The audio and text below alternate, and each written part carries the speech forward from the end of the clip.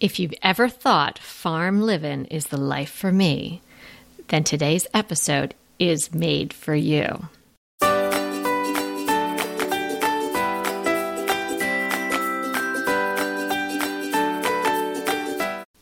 Hey everyone, I'm Kelly Wilkniss here with Anita Joyce, and this is Decorating Tips and Tricks, episode 440. And today I am joined by Julie Thomas of Little Farmstead, and Julie is going to tell you all about her family's decision to go beyond the city limits and start their own farmstead. It is a delightful interview. You're going to absolutely love Julie, and it may just get a few of you looking for acreage.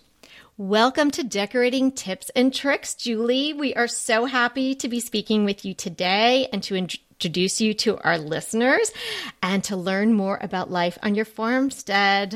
Hi, Kelly. Thank you so much for inviting me. I've been looking forward to this. I know we have known each other for a while through blogging, and I've always counted you as one of my good virtual friends. Oh, thank you. Same to you. So tell everybody about your blog. You know, I actually started blogging, I think it was about 7 years ago, not long after we had moved here to our little farmstead.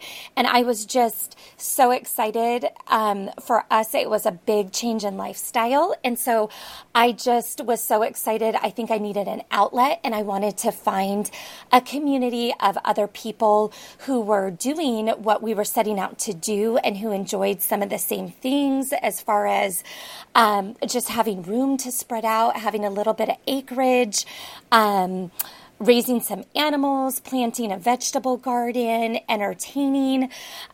So it's really just a little bit of all of that. Definitely am passionate about home decorating. And so, yeah, that's what the blog is about. I actually focus a little bit more now on Instagram, but I still have a website that does have a blog and kind of shares our story with people. And we're going to talk so much about your story today and talk about your life decision and what goes on every day at Little Farmstead. Yes. So, and we'll have links to everything, your blog and your Instagram and all your other places where people can find you. And we're also going to have a wonderful giveaway, right, Julie? Yes, I'm excited about that. So we're going to give away a signed copy of Julie's gorgeous book with an extra little treat attached to it, and you'll get information about that at the end of the show and also on the show notes. So what did you do before blogging?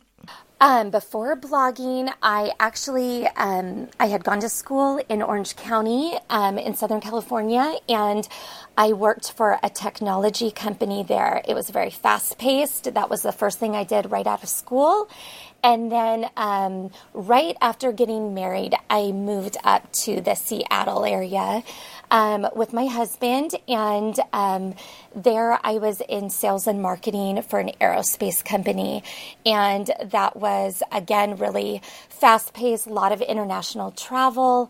After doing that, I actually stopped doing that when I had our first son, and then we went on to have 2 more boys. So we have 3 boys here, and just with a background in marketing, I think the blog and Instagram was just a natural outlet for me, a natural progression from that, even though the content is a lot different than, you know, technology and aerospace. Yeah. But technology and aerospace, farmstead.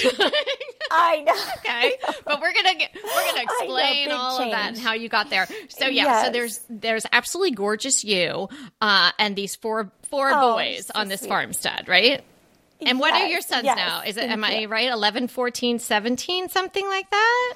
Yes. Our oldest turned 17 in a couple of weeks, and then 14 and 11. Yes. Which is crazy because when we moved here, they were 4, 7, and 10. So I really felt like we got in on a lot of those good years where they just needed space to run and explore and all of that. So yes, I would say perfect timing for what you did. So we've been touching on it. We're alluding to it. We're saying farmy sorts of things and words like acreage. So let's tell everybody the name of Julie's blog, if we haven't mentioned it already, is Little Farmstead. And the name of her gorgeous book is Little Farmstead Living. Now, Julie and her family made a decision that I'm going to let her tell you all about, but to maybe go a little off-road, literally and figuratively, in their lifestyle choice. So let everybody know what we're talking about, Julie. Okay. Well, I like to tell the story when we lived in our just suburban cul-de-sac, just on a standard size lot. We tried to maximize that as much as possible because, like I said, we had 3 really active boys. And so we had a fort built with a big slide. Every summer we would bring out an inflatable pool in the backyard, and we had a deck that we lived on with outdoor meals and everything. And I remember we had great neighbors, but I remember specifically one day I had taken the boys out to ride their bikes in the cul-de-sac, and a neighbor just sweetly smiled at me and said, "We heard you guys in the backyard today." And I thought, oh boy, I bet you did, So it was just those little thoughts that it started feeling like, although we hadn't outgrown our house, we had outgrown our yard. And, where I grew up in the San Francisco Bay Area, it wasn't as common to have a big piece of property as you can get in the Seattle area if you move just outside of the city boundaries. And so we just started looking. My husband grew up in the city, and so the idea was a little bit foreign to him at first, but we had, my sister has acreage not far away from here. And so we would take our boys over there to play, and literally the minute the car doors would open and their feet would hit the ground, they would just take off running. Mm-hmm. So we had kind of an example of that. And we saw just that it was something that in our area it was feasible to do. But it did take us, I would say, at least 5 years of looking to really find where today we call home. And so for us, it was, my husband would say, I just picture a place where we can have campfires with our boys. And he said, I know as a guy, that's where boys will sit around and talk to you. They'll sit still and they'll open up. So that was kind of his vision, was just a property where we could have a campfire, maybe even pitch a tent in our own yard. And for me, I loved that idea. I also have always loved animals. And so I pictured them, like our boys growing up, with animals in the background. I also got excited about growing some of our own vegetables because I think that there's a lot of life lessons in that for kids. And it's a healthy way to introduce foods that maybe they wouldn't eat if they just came from the store. But if they grew, if they grow them themselves, there's that curiosity, that sense of pride. Yes. So they'll try more that way. So, well, I think your life decision, it's absolutely wonderful. And I can only imagine what a benefit that has been to your boys, and then a benefit to everyone else that gets to learn about it through your beautiful book and your blog and your Instagram and all of that. And I just thought it was such a perfect time to talk about something like this, because during what we're all collectively going through with the pandemic, people are realizing, hey, I can work from anywhere if I have it. And obviously you have an internet connection. If you're a blogger, you're not completely off the grid in a cave somewhere. No. So you have all of that, yet you've got the room to run around. You have room to create your garden and have these wonderful animals that I want to talk about later on your property. Yes. So it's a lifestyle that maybe other people would never even consider for themselves, except maybe in a fantasy life, but maybe it's something people would want to really entertain as an option now. So I think this will be so enlightening to people that have thought about that, or just a beautiful other way of living for somebody else to have a look at. So when you did this, it sounds like it came more from firstly, maybe a need for more space. You said you liked animals and all that, but did you expect to have sheep and chickens and ducks and all of that? No, not initially. In fact, our oldest at the time, our oldest son, had been begging us for a big dog. And I just knew juggling, at that point, 3 little boys on a small lot. I just thought about how many walks that would entail. And we kept kind of buying our time saying, if we find a place that has more property for the dog to, run around, then, so that was really one of our, and I know it sounds funny because of course you could have a nice sized dog in an apartment, but for us, just our lifestyle, with 3 young kids. That's a lot. We thought it would be so much easier if we had some property. So really, at that stage before we moved, we were just dreaming of getting our boys a dog of their own. So, and then over time, I guess that was like the entryway thing, but gateway animal. Then exactly. Yep. And so then it just kind of took off from there. And I did want to clarify that we do not live out in the middle of the country. Like we are just literally past the city limits. Well, hence the name of your book, Little Farmstead Living, exactly. Creating a Country Life Just Past the City Limits. Yes. And so that's when you were talking, I get excited for maybe some of your listeners who have just dreamed of doing it, because it doesn't necessarily mean that you even have to move 50, 100 miles from where you're currently living. We actually, I don't know that I've mapped it, but we are probably only 12 miles from where we moved from. And it's amazing the privacy that we have. Yeah, I mean, you look out our doors and you see land. We back up to a ranch, which also helps because it gives the illusion of more property. But we have that privacy that we had hoped for. We have nature. We have a barn and a chicken coop. So it is really amazing that it doesn't mean that, it may not even mean that if you have kids at home that they have to change schools. It could literally be just a move 10 or 15 minutes away, and you have that country lifestyle. So, and I don't know if it's like that in all locations, but usually I think when you just push up right against the city limits, it's amazing how much more, just property you can get for your money, and you can do that all without having to make, a big move. So. Amazing. So now your husband was living in the city or grew up in the city. You with your tech and aerospace background, sounding like there wasn't a lot of farming in your backgrounds. Am I right? No, you are right. I grew up in a cul-de-sac. I did have a horse when I grew up in Northern California, but we had to board her at a ranch locally.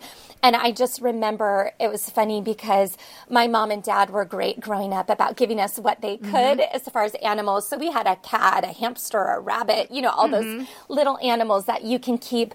But I remember my mom dropping me off to go horseback riding at the ranch. And, she almost always wore a dress and high heels. And I remember her saying, I don't really feel like I fit in with the ranch people. And I just remember thinking to myself, like, this is it. Like, these are my people. This is where I feel at home. So it's kind of funny how that has stayed the same through my life, even though, no, I do not have a farming background. And so did you do a lot of research to learn how to run a farmstead? I wish I could say that I had, but we're just kind of the people that we jump in and just start. And so I think, the first Christmas here, we surprised the boys with a dog. And so that was a learning curve. And then after that, I think we got a little rabbit for them at Easter time. And then the first spring here, I did do some research before we brought in chicks, but we were blessed to already have a chicken coop on the property. So, but that was a learning curve because I was learning with our kids, just as far as you really don't need all that much to start a flock of chickens, but learning about the heat lamp and just transitioning them. We started our chicks actually just right in our mud/laundry room. And I think that first year we just had a big box that we put them in with bedding and a heat lamp. And then as they got a little bigger, we transitioned them out to our barn. And then eventually when they were all feathered out, we moved them to the chicken coop. So we just really experimented and learned as we went. I think that's one of the nice things about blogging and being on social media is that you can ask questions, you can learn from other people, just like Kelly, I've learned tips from you about, your gardening and your flowers. Just what a benefit to, as you grow these new passions, there's so much that's available at our fingertips. You're so days. right. Yeah. I mean, I guess you could figure it all out. There's a wonderful section in your book about your chickens and the different types that you have and all of that. So if anybody, you're going to all love the book, but if you're particularly interested in raising some chickens, there's some good info in there for sure. So explain to me now, farmstead, is that a term of art, or is that just something like a little farm? Or and how is it different than homesteading, which people may have heard of? I know. That's a good question. And I like how you phrase that, a form of art. To me, I don't know that these are the technical meanings, but I think of a homestead as a place that is really centered around a family who maybe wants to be self-sufficient. Like if you think of the pioneers, that is really what I think of as a homestead. And then when I think of a farm, I think of it basically as a larger scale, and a lot of time as income producing. So people oftentimes will live on their farm, but it's also their livelihood. So I think we started calling it our little farmstead as maybe just a combination of a homestead and a farm. So where we have the animals and we have a vegetable garden, but it really is centered on our family unit. We're not doing this as, an income producing farm. So, gotcha. Okay. That is very interesting. Then you talk about sort of your aesthetics, which I know a lot of people are going to be just drooling over the images. If they don't know you already, they're just going to love it. But you reference having an American and a European farmhouse aesthetic in your home. So how would you say you're influenced by European styles and how by American? Good question. I think probably the color palette that I use is a good foundation. I love, as many people do right now, especially, I love the clean backdrop. So I use a lot of whites, whether those are the really bright whites or if it's, for example, in our living room, I used a white paint color that pulls a little bit more of that antiqued white that has a little touch of aging to it. And then in other parts of our house, depending on how we use them and the feeling I was hoping to create, I use a really bright, airy white. And I love that both the Scandinavian and French antiques, they use a lot of the lighter wood tones. And so that's why I enjoy especially the Scandinavian and French antiques. I'm not opposed to, for example, English antiques. Those are beautiful as well, but usually those do incorporate the darker, deeper wood tones. And so just a few examples of maybe the European versus the American antiques that I love using in our home. We have this giant drying rack that came from France, and we use that on the counter in our kitchen, and I feature that in the book. And it's been great from the time our kids were little, I would put our drinking glasses. A lot of those are just actually mason jars, but right there on the counter. So it's I think it's a beautiful, unique piece that came from France. But it's also very practical because when our kids were too little to get up into the kitchen cabinets and open those without a step stool or a chair, they could just reach up and grab one of those glasses from that antique French drying rack.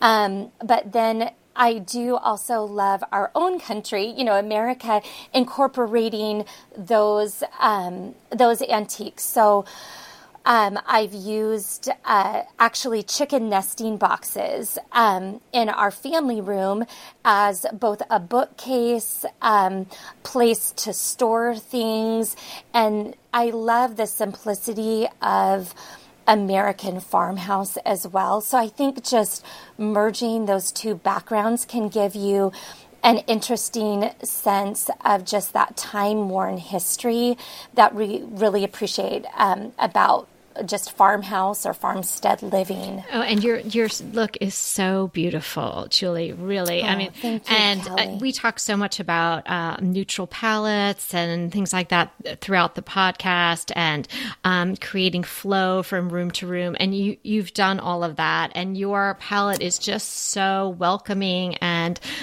just really inviting. And I think the hallmark of Julie's style, for anyone who's not familiar with it, is the authenticity of it, whether it be the American or European or something new, but that really just fits in with the whole vibe. So absolutely beautiful. I'm sure everybody's going to want to do a deep dive into everything that you've got going on.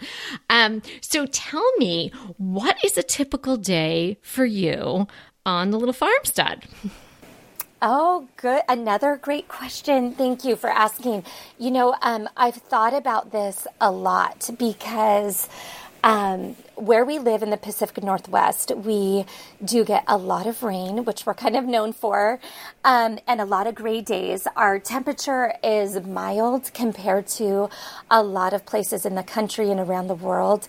But because I grew up in California, it's colder than what I'm used to. And so, for example, a typical day, like today, I get up like a lot of you, make some breakfast for my family, get our youngest. He's able to attend school right now, so I drive him to school. Then I come home, make sure our older two have their internet connections right now for online school. And then the next thing I do is I do go outside and I start feeding the animals. And for us right now, we've had a variety of animals, but right now we have the sheep out in the barn. We have the chickens out in our chicken coop. We have a couple of cats that live in our barn. And then we have our dog. So it's not an overwhelming amount. Again, we call it a little farmstead for a reason. But I would tell people, if you do want to, set up a mini farm where you're at, just think about the amount of places that you have to go on your property for feeding, because you're going to need to do that at least once, if not 2 to 3 times a day, depending on the animals. So in the summer, it really is a joy, to go out there in the sun, and I linger out by the chickens and, let out the sheep to graze for a little while. Now, it's a different story when the rains start coming, and it's cold and you're running, I'm literally running from place to place, getting drenched. So you do have to kind of think about all of that. When it's muddy, it's not quite so romantic of an idea. So I think, I do the same thing. My day looks a lot like everyone else's. I just add on the feeding. And the feedings and maybe the letting the sheep out and then bringing them back in. Are the sheep, are they good listeners? Yeah. Do you have 3 sheep, I think, or is it? Okay. Yes, we just have 3 sheep. They're baby doll sheep, so they're South Down baby doll. And I get asked about them. That's probably one of the most asked questions, because if you see them, it's like you'll fall in love. Love at first sight. I don't want to show my Yes. girls. Yeah, they were. Kelly, I think you need them. I think you could fit them on your property, actually. No, I don't think you're allowed to have sheep in LA County. Okay. I'll have maybe my fantasy farm, because I do. I mean, this is all very selfish that I'm getting to talk to you, because, I do have this fantasy farm life, but I'm laughing to myself because I could see it. I'm picturing you in the spring with your beautiful blonde hair, like you with some gorgeous European linen apron and tossing chicken feed, whatever chickens eat. Yeah. And then I'm picturing the next week, like sideways rain, Seattle. Oh my goodness. I know. And that's what a good friend of mine, actually from California, started laughing when I told her about the book, in a nice way. But she said, I want a book of all the outtakes, which is so true. Little farmstead bloopers. I know. Rainy day. What I look like on the day-to-day. Yeah, running through the rain. Bad hair, farm day. Yes. Oh my gosh, that's so funny. Okay, so let's get back to these baby doll South Down sheep, because they are so adorable and yummy. But okay, so other than how adorable they are, why did you get sheep? Yes. Okay, well, truthfully, the boys and I wanted them as pets. I will admit that. We just fell in love with them, but I had to find a way that we could somewhat justify them, to build my case for my with my husband. And so he does all of the mowing on our property, along with our oldest son helps out with some of that. And so the angle that I use is that they really help keep some of our grass areas down. Oh, they're very practical then. Yes. Very practical. They actually do like to eat maple leaves, and we have these giant maple trees. Oh, I saw that on your property. Instagram. I mean, the leaves are gigantic. Yes, so it's cute. So they actually do a really good job of, we have 3 small paddocks outside of the barn, and they do really clear that. And those are, anytime, that you're mowing, that you have to get into smaller areas, it's a pain. Mm-hmm. So my husband, he does appreciate that they keep those areas clear. Mm-hmm. And then beyond that, they do help out with keeping some of the grass down, but he would laugh and say that that's very minimal. We do use their wool. So you do need to get sheep sheared at least once a year. And I have started using that wool, which has been a lot of fun. So I'm not to the point where I know how to process it yet or spin the yarn, but I found a very sweet lady online, actually through Instagram, who has been willing to do that for us. A lot of times if you work with the bigger mills, you tell them you have 3 sheep's worth of wool, and you're kind of put at the bottom of the list for that because they do higher quantities. Really, but they're so cute, and their wool is so cute too. I know. And so I did include a blog post on that, and that information, some of that information is also in our book. But I just because you have in the book the caps that you were able to make. Yes. And so that was, it was sentimental for me, but it was sweet because our boys, they were super excited to get those. I had wool hats made for them and gave them to them a few years ago on Christmas Eve. And just the sentimental value, for them to be able to hang on to those throughout the years and know that those came specifically from their sheep. I thought that was just a fun memory. And what are your sheep's names? Winston, I think, is one. Winston, Teddy, and George. Perfect. So they are an English breed, so they kind of had to have, I felt like they had to have British names. Oh, right. So, yes. Well, and you don't have any Margarets, so you're not going to have any extra sheep. Not yet, but man, I would love that someday. I would love to breed them. We're not quite there, but okay. Well, that will definitely be another podcast that we'll have to do if you start breeding sheep. Okay. Do you ever hear the theme song to Green Acres just like sort of running through your head? Because as I was doing this, I was like, I know. Kind of. Yeah, you can tell I'm a very serious farmer. So, yes, I do hear that. So. Well, you're the most gorgeous farmer I've ever seen. Oh, okay, let's go back into your house. Sweet. Now, you mentioned your paint in the living room and that it was a little bit more antique. Do you remember what your paint palette is? I don't want to put you on the spot if you can't remember. Oh, yeah, that's okay. No, so if I want and you'll probably get a kick out of this, but you know me and I do love my white tones. Well, you know, what you said about it being gray there a lot, it's kind of like in the Scandinavian countries as well. You know, that's why they went light. And you have that clock. I just love everything about you. Yes. Yeah, we have that antique Mora Swedish clock. We actually have 2 now. Does that count as a collection? I don't know. I think by 3, you know. Okay. We need one more. See? Thank you, no Kelly. problem. We need one more.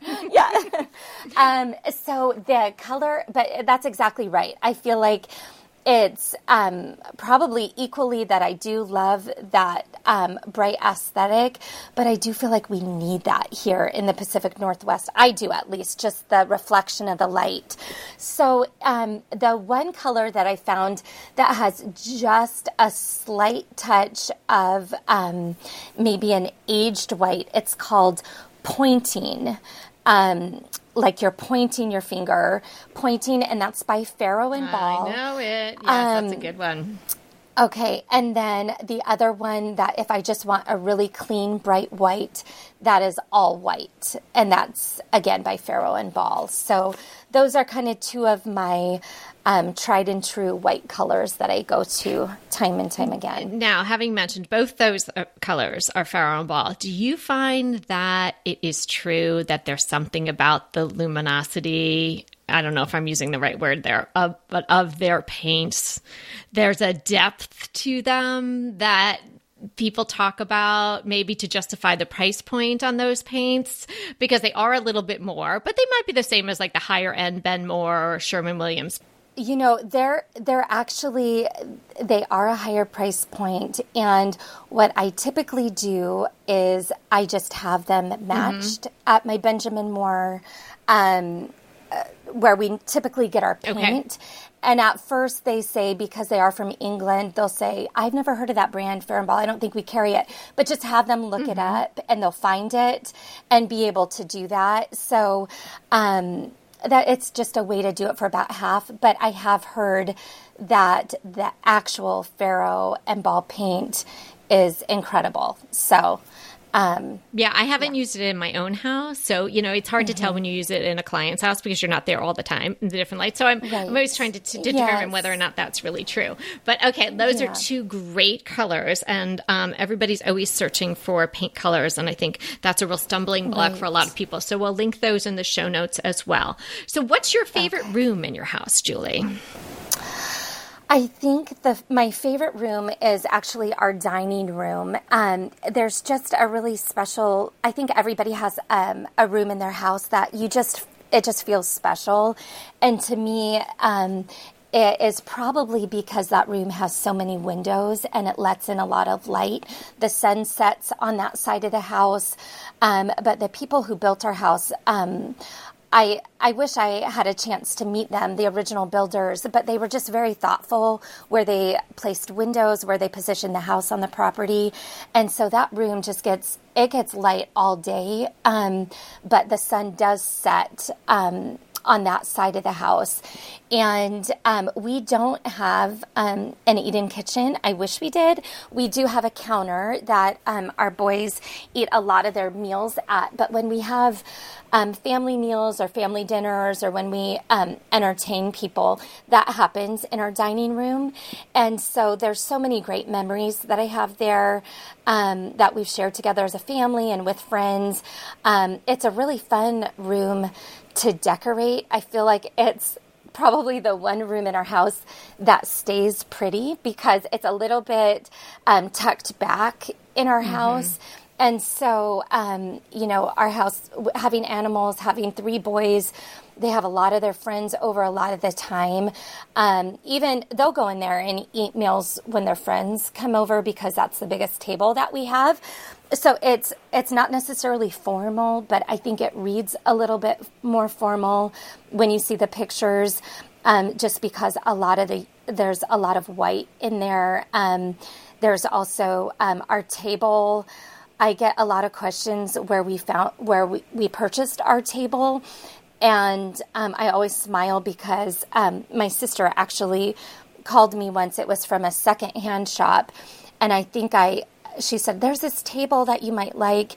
And I think it was like $65. We had to do a repair. I sanded down the top of the table, but it's just been a workhorse. And then the chairs, I get asked about those sometimes too. Those are from Restoration Hardware. But I think our dining room it just feels light and bright and happy in there, and we've had a lot of good memories. We're going to talk a little bit about decorating for the seasons, and I know you do that there as well. Julie and I used to do a blog link party together, so I know a lot about her interiors. And yes, and I do have to say, Kelly, that every time you say, oh, it's a beautiful house, it really means so much to me because I am obsessed with your Victorian farmhouse. And you have just that timeless quality about your decorating that I love. Like you'll incorporate, I love the way that you do incorporate some trends, but the way you manage to do it, it's always timeless. Like I don't think you're ever going to pull up your house and say, oh, that was 2013. You really stay true to the architecture of your home and have such a beautiful style. So it means a lot to me. Oh, well, that meant a lot to me. I'm definitely not going to edit that part out. Yeah, please don't. Okay, so I love to have sort of go-to items on hand for vignettes, and I'm guessing that you probably do too. So yes. Could you tell the listeners just some items that you like to use when you're creating a vignette, whether it's a seasonal one or just something for every day on your counter or on your beautiful dining room table? Sure. That is a great question because it took me a while to kind of find out what I used over and over. And I love those pieces that you can use throughout the different seasons and just throughout the years that you're not, I think a while back, I got tired of just picking up maybe the inexpensive seasonal trendy items. I'm sure I still use some of those in our home, but I got tired of just going through things so quickly, spending money on things that didn't feel like they necessarily would stand the test of time or that I would even like the following year. I think it just starts feeling a little bit wasteful, and you want to have those pieces that you're going to enjoy time and time again. And it does cut down on the amount of time that you're going out and shopping for a lot of the items every season. I think a lot of us have had times in our lives where we go through that, where you're just picking up things here and there. And while it's fun, it just sometimes it takes an excessive amount of maybe time and money to do that. So great question. I love, we have a few oversized breadboards, and I just find that those create a beautiful backdrop for a vignette, whether you use those in the kitchen, on your counters, vertically or sideways, and you put a few pumpkins in front of those for the fall. Or maybe at Christmas time, maybe you have a dresser or buffet that you, again, prop those up against the wall and then just have a simple vase of evergreen branches in front of those. It just sets a little backdrop for a vignette. Something else that I use from season to season, and I've actually had this in place for a couple of years now, is in our entryway. I have an antique carriage door that is propped up against the wall, and then in front of it I have a small dresser that just has really beautiful patina. It only has a little, it's mostly wood and just has a little bit of kind of an off-white paint remaining on it. And on top, so that's a great place if you need to set down your keys or if you have someone over that wants to put down their handbag so they don't forget it, it's right by the door. But on top of that, I wanted something that was simple but also made a statement. So I have an oversized antique basket there. And I love it because it's not like I have 3 to 5 things sitting on that table that's real distracting when you walk in. But it's just this oversized basket, and then I change what's in it seasonally. So right now, wheat looks beautiful in it, and I have this big bundle of wheat. And then in the spring, I love doing blooming branches in there. In the summer, it might be dried hydrangeas or lilacs, that 1 or 2 weeks that the lilacs will last you, that they're in bloom, but it smells so great when you walk in.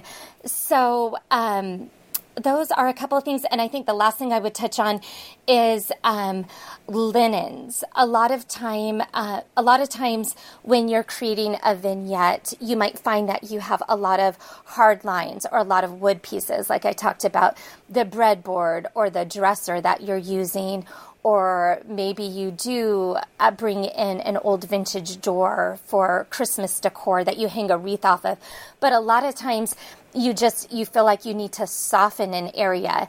And that can be done just even by that same example that I gave with the entryway and the basket. When you come in for the winter, I might hang a scarf over that old carriage door, or just tuck in. It can even be a linen towel that you tuck into a basket that just softens the look. People might not even notice it, but it just gives it a little bit more of that warm and welcoming feel.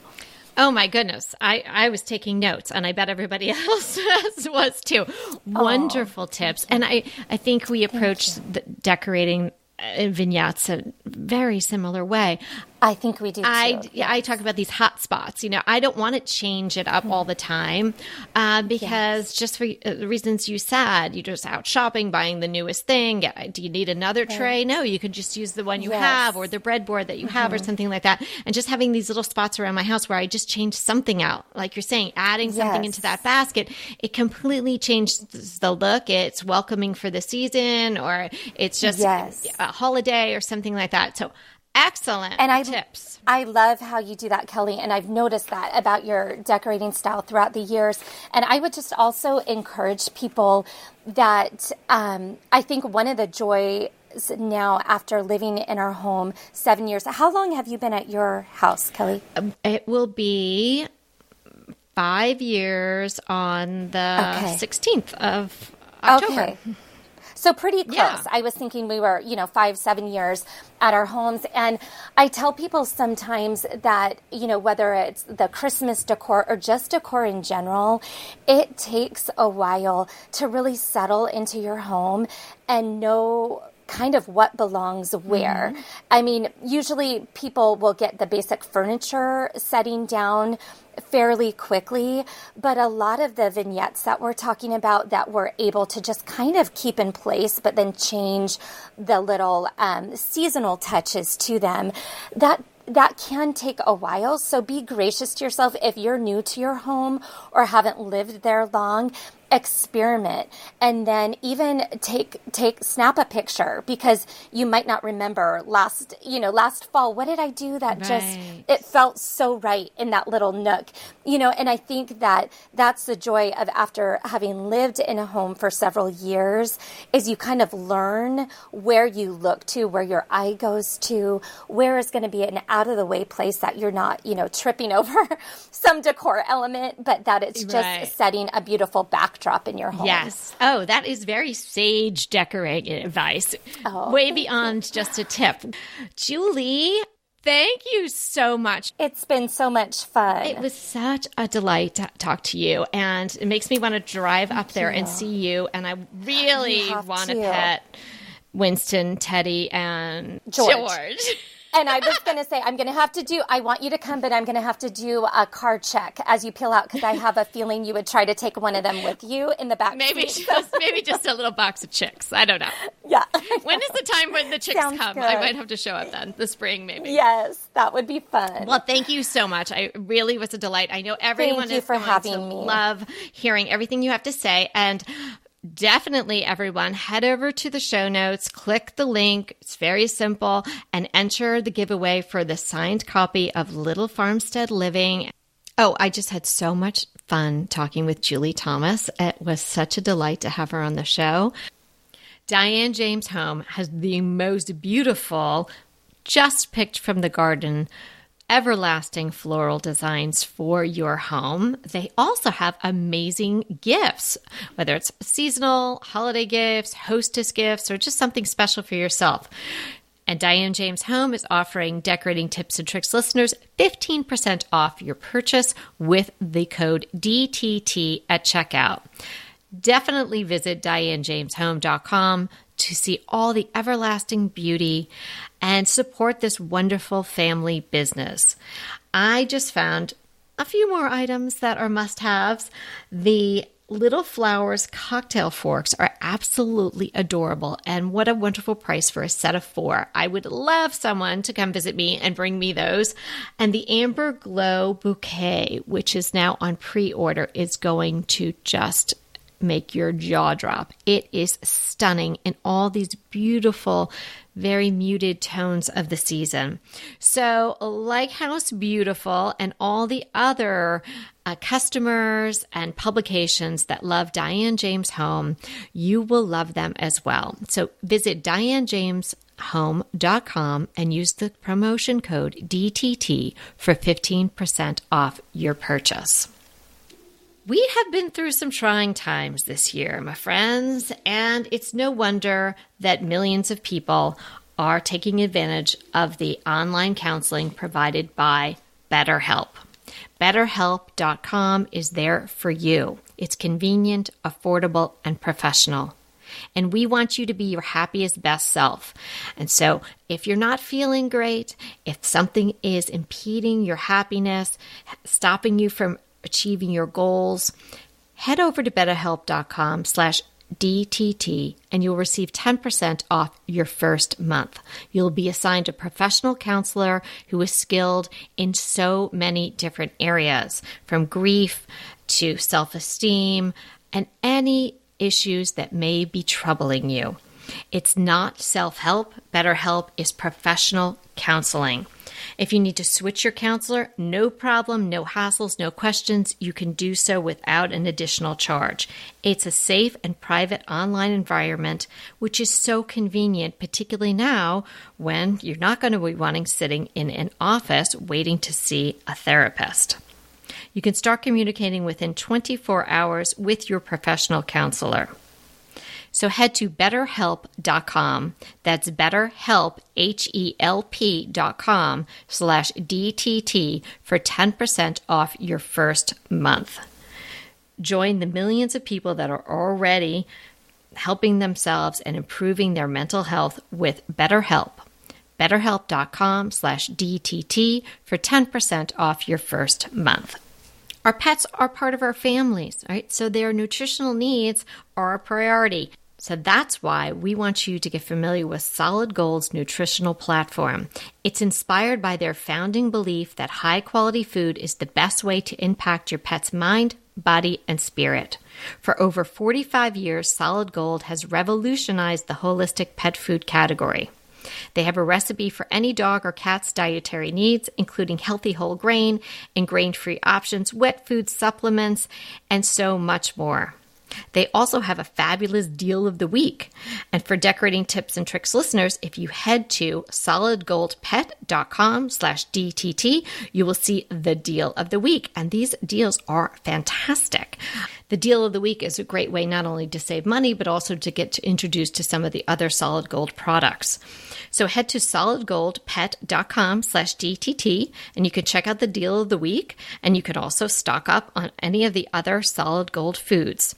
Remember, it's solidgoldpet.com/DTT. And now let's talk about our hot topic. Oh, this is such a good one. It is a House Beautiful article about watching Biltmore's Christmas tree raising event from home this year. Well, you know, with the pandemic, everything's gone virtual. And what a fun thing that they're doing the Christmas tree raising and lighting all online. So you don't have to be there this year. And I know we're going to make a a date to be sure that we watch this online. And, Biltmore is one of my favorite places. Built by the Vanderbilts, and it is a stunning home. And the Christmas, I've never been to their Christmas events, but this one should be fantastic. We'll link to the article. And the event, you'll be able to see it on YouTube November 4th at 5 p.m. Eastern Standard Time. So, hey, after the elections, I think just grab a... What timing? Well, if we can just make it through that, then you'll get this to look forward to. Then we can all sing around the Christmas tree. So it's November 4th, 5 p.m. Eastern Standard Time. I guess that is watching it live. And then, of course, I'm sure they'll leave it up on their YouTube channel for, all posterity. And, if you really want to go minimal on your decor, just put this on a loop on your computer and you can just watch it over and over again. The 35-foot balsam fir tree being, I guess, lit up. I'm not sure what they do because like Rockefeller Center, they light up the Christmas tree. It's obviously, already decorated. So I guess that's what they're doing. Right? I mean, they're not decorating it in front of you. Well, it says virtual tree raising, but surely... Raising. Wow. But maybe they have video of it being, I assume it's more of a lighting ceremony. I've never been for this event. So guess what? We're all going to find out. Well, so fun. Okay, so we can all sort of watch that together and then touch base on it again. I have a crush today that, some people might say, well, Kelly, you said you're really not a wreath person. I want to be clear. I said I was on the fence about the wreaths. I don't have one because the way my door is set up, it's very hard to have a substantial wreath because I have a screen door. But this one is beautiful. So I know a couple of people were asking about wreaths. One of our DTT team members, Christina M., was asking about wreaths as well.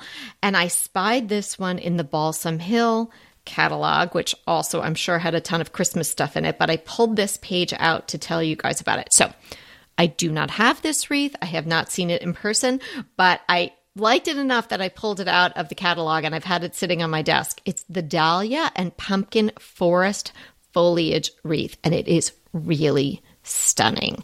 Take a look at it online, or if you got that catalog, you can flip through and look for it. It's not cheap. It's $179 for a 28-inch wreath, but it is jam-packed with autumn-colored dahlias and these more slender leaves that almost look like feathers. And then there's some really nice sage greens. There's some faux white baby boos.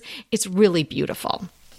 Oh, so if you're really a wreath lovely person, have a look. We'll link it in the show notes. Well, my crush today is, and I'm surprised I forgot to mention this before, but it's My French Country Home on YouTube. This is Sharon Santoni, and she also has the blog My French Country Home, and she lives in Normandy. She's from the UK, and so she has a really very relaxing, very calming, beautiful YouTube channel where she shares her life in Normandy, France with us. Outdoor dining with friends, shopping in the little town square, riding horses. It's really a delightful YouTube channel. And again, with all the election stuff going on, this is a welcome change. It's calm and peaceful. No yelling. So, just saying. No yelling. There's not no even yelling. in French. We might not even know what they're saying, but they're not yelling. Yes, that's right. Yeah, no, I didn't really know that she had a YouTube channel. So I do get her newsletter, and I've poked around on her site for years. So I'm going to check out her YouTube channel. Fun. Oh, it's fun. It's fun. And she does, they're well produced videos. Whereas if I were doing a video, it would not be so well produced. So it's really nicely done with music and everything. Oh, well, nice. like yours, darling, like yours. Oh, thank you so much. I appreciate that. Hey, how about a shout out for our longtime listener, Amy P. Amy rocked it with a fireplace makeover. She says in her email that she has listened to hundreds of our episodes while working. She learned so much, and she finally had the confidence to paint her fireplace black. It's beautiful. You You guys cannot even believe this transformation. It was a pretty fireplace. It had a white wooden surround with some detail on it, and then the red brick, inside, just maybe a layer of the brick around. And I was like, oh, I thought that was sort of the makeover when I didn't, just looked at it quickly. But then I scrolled down to the next picture. Unbelievable. It is, I don't know if it's a matte black. Amy didn't mention what paint color she used, but she also painted the wall in her living room a sort of a deeper mocha color, and the black, and she's got the fireplace going, and the mantle is so tasteful and beautiful. It is stunning. So Amy, well done, Amy. Amy, you rocked it. I saw it, and so beautiful. I just gasped. I mean, you did a fantastic job. Yeah, So it really good on changed you. the whole look of that room. Really, really well done. So if anybody is on the fence about it, feel free to email me. And if it's okay with Amy, I'll send you the before and after photos because amazing. And thanks to everyone who has supported the show with our DTT opportunities. We're still waiting for some tipsters. So if you'd like to support the show in any way that feels comfortable to you, we'll have a link in the show notes. And we would really love to have somebody come on as a tipster. So if you're thinking about that or you're on the fence about that, this would be a great time to get that going so we can get you on the show before Christmas. Do we have a good question today? I know we do. Well, we do. And I don't have it written down because actually the question was given to me verbally. My friend Evie has a friend, Lindsay, and Lindsay has a question for us she wanted us to answer. There is a photo, but it's very simple, so it's easy to explain. Basically, she has a fireplace in her apartment. So Lindsay's got a beautiful wreath on it and some things, some decor on the mantle. Well, the super told her that they determined that the fireplaces are fire hazards. Well, that doesn't seem very good. So they're taking them all out. And so it's just going to be a wall there in the future. And so she wanted to know how she could kind of recreate that look with just making it a wall. And I'll go ahead and throw out my thoughts, and then you can throw yours in. So I know she was wanting to recreate the look, but the thing I wanted to point out is to one side of the fireplace, I can see there are shelves. So what I would suggest, Lindsay, that you do is move the things on your mantle over to the shelf on the right.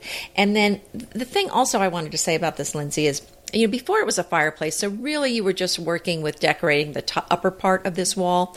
Now that you've got a full wall, I think rather than trying to recreate what you had with maybe putting a shelf there, I think I would start rethinking it as in now we have a whole wall to work with and not just a half a wall.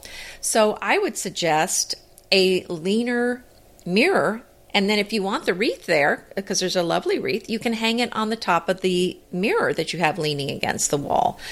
Some other options would be, we've talked about this. Actually, there's so many thoughts on how you can handle a blank wall. We'll link to the episode we did on decorating a blank wall, but the other idea would be to just put wallpaper on that wall. I love the idea of just putting wallpaper just where the fireplace was. And don't you think that would be fun, Kelly? I think that's a great idea because I did have a question, and now you've answered that, whether or not that whole bump out where the fireplace would be taken away. So I'm guessing not. They're just going to close it off. I don't know. I'm assuming that they're just going to close it off because that's the easiest thing to do. Right, because there must be the flue and everything is inside there. So they're probably not removing all of that. I think doing that is a great idea. I like the mirror idea too. And I would just go big and make a real statement on that wall. Mm-hmm. Oh, yeah. I mean, really, and you could even just put the wreath there. But I think if you've got that and you're used to it being a focal point, why not do something really big and bold and fun with it? Yes, I so agree. And as a renter, Lindsay could use the removable adhesive type of wallpaper, and there's gazillions of choices for that online, different brands, and obviously so many different patterns. I think that's what I would do. Well, exactly. And that's, of course, I would definitely do the removable because if it's a rental, of course, the landlord's going to make you take it off. So you are definitely going to want to go with that removable wallpaper, which, as you say, Kelly, is available everywhere. So thank you, Lindsay, for sending over your question. I hope that helped you. So remember, we're here to inspire you to create a beautiful home. Until next time.